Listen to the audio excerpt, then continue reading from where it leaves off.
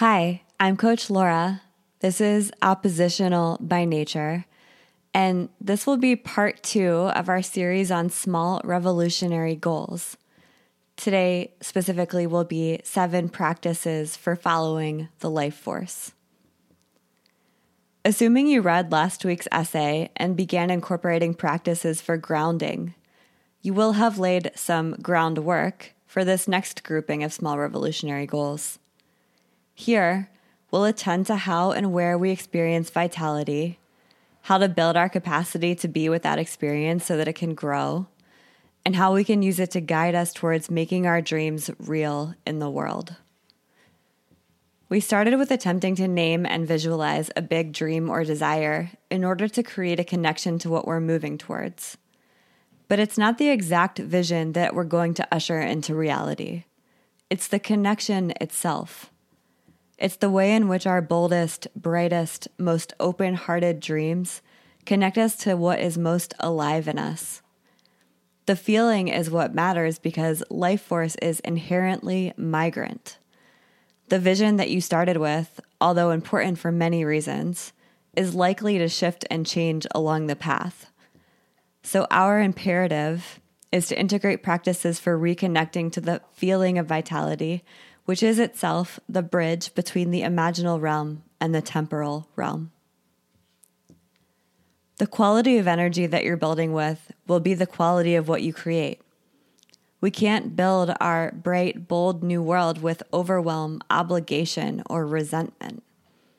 It's okay that we have these feelings, but we have to be willing to let them move rather than maintain an attachment to them by justifying their existence.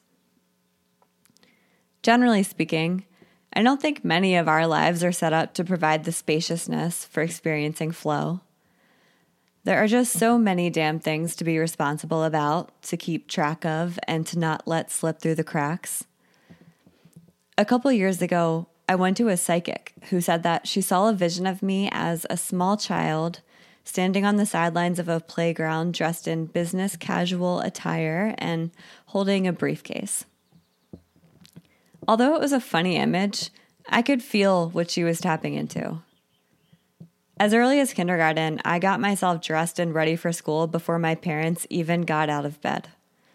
I've always had a strong impulse to take responsibility for my life, but I had unwittingly directed a lot of energy towards the responsibility part and not enough to the life part.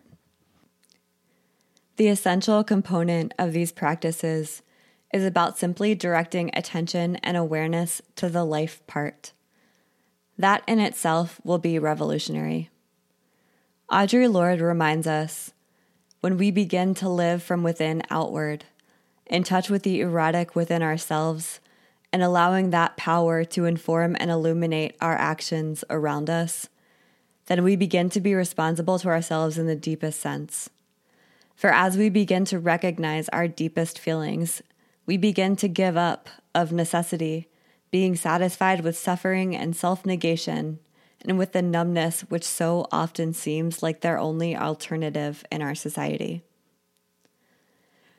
So here are 2 practices to start with in order to give you a door into engaging with these practices.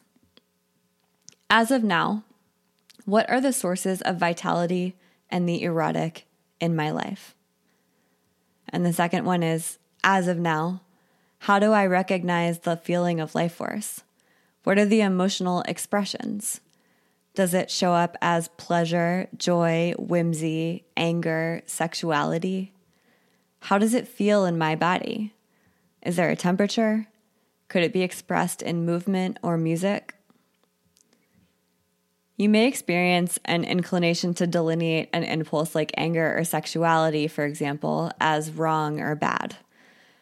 More than in any other category of small revolutionary goals, here it will be crucial to set aside any inclination to label a feeling through a moral lens because that may lead to a barrier as you're trying to follow the flow of vitality. Okay, so here they are, 7 practices for following the life force. Number 1, simply prioritize this feeling in your daily life. Since you now have this list of sources of vitality, pick one of those things and schedule time for it. It really doesn't have to be more complicated than that. After I saw the psychic, I knew that it was important for me to pull myself out of my low energy pattern, so I started scheduling a 10-minute joy session onto my calendar every day. At first, the only source I could come up with to reliably pull me out of my funk was dancing.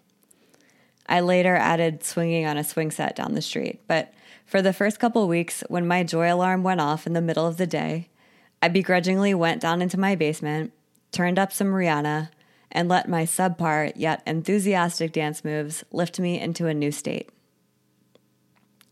Number 2, let yourself be romanced by nature. Hone your capacity to swoon over sunsets. Be enamored with weather patterns.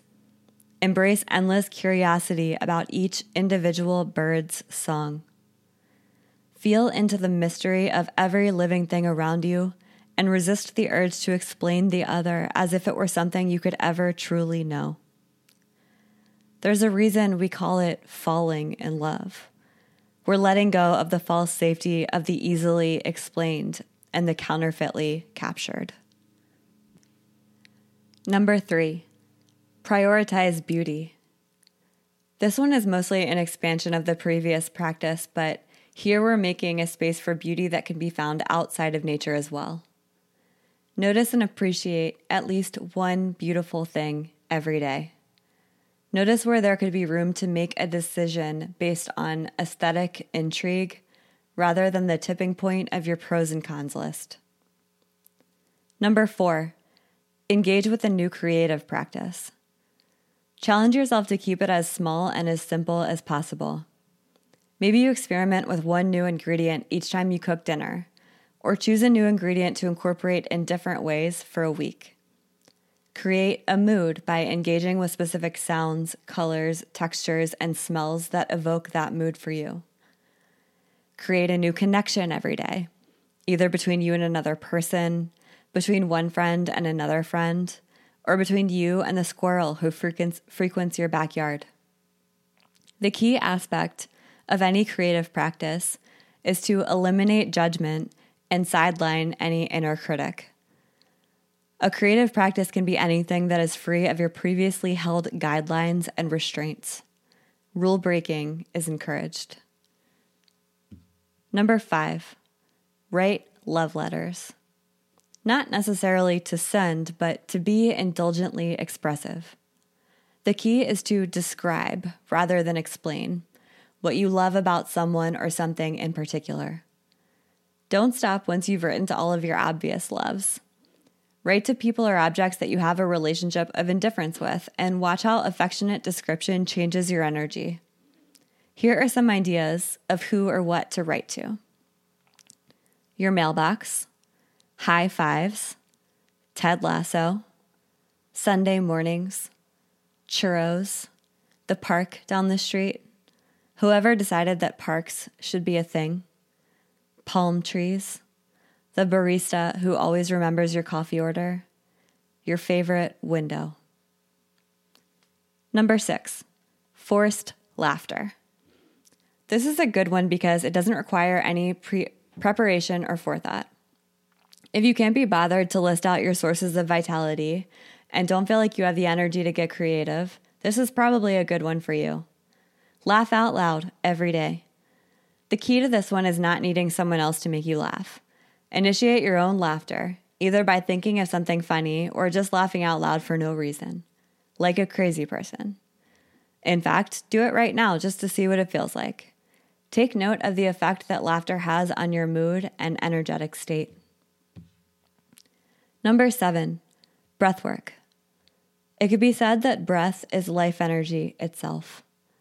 The Sanskrit word prana can be translated as breath, primary energy, or vital force, so breath work might be the most direct link to engaging with the erotic flow of life.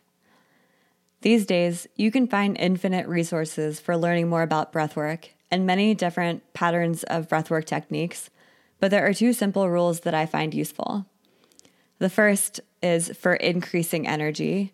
You want to lengthen your inhales and shorten your exhales. And the second is the opposite. For grounding and calming, You want to lengthen your exhales and shorten your inhales. Box breathing, which is where you inhale for 4, hold for 4, exhale for 4, and hold for 4, has recently become popular with the knowledge that Navy SEALs use it for a balanced state of focus before entering any high-pressure situation. If it works for the kind of intensity that Navy SEALs deal with, it will probably work for you too. In terms of small revolutionary goals, try 10 breath cycles for increasing energy.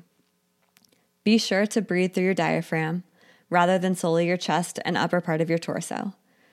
You'll know you're using your diaphragm if you feel your belly expanding on the inhales. Okay, that is it. You can take any of these ideas or come up with your own. Before I go, though, I wanted to remind you to maintain your practices for grounding along with these new ones. I know, it sounds like a big time commitment. But you know how sometimes it can seem like you don't have time to do a fun or lighthearted thing because you have so many responsible things to do, but then you do the fun thing anyway and you realize that it actually gives you more time because it increases your energy? That's how this works too.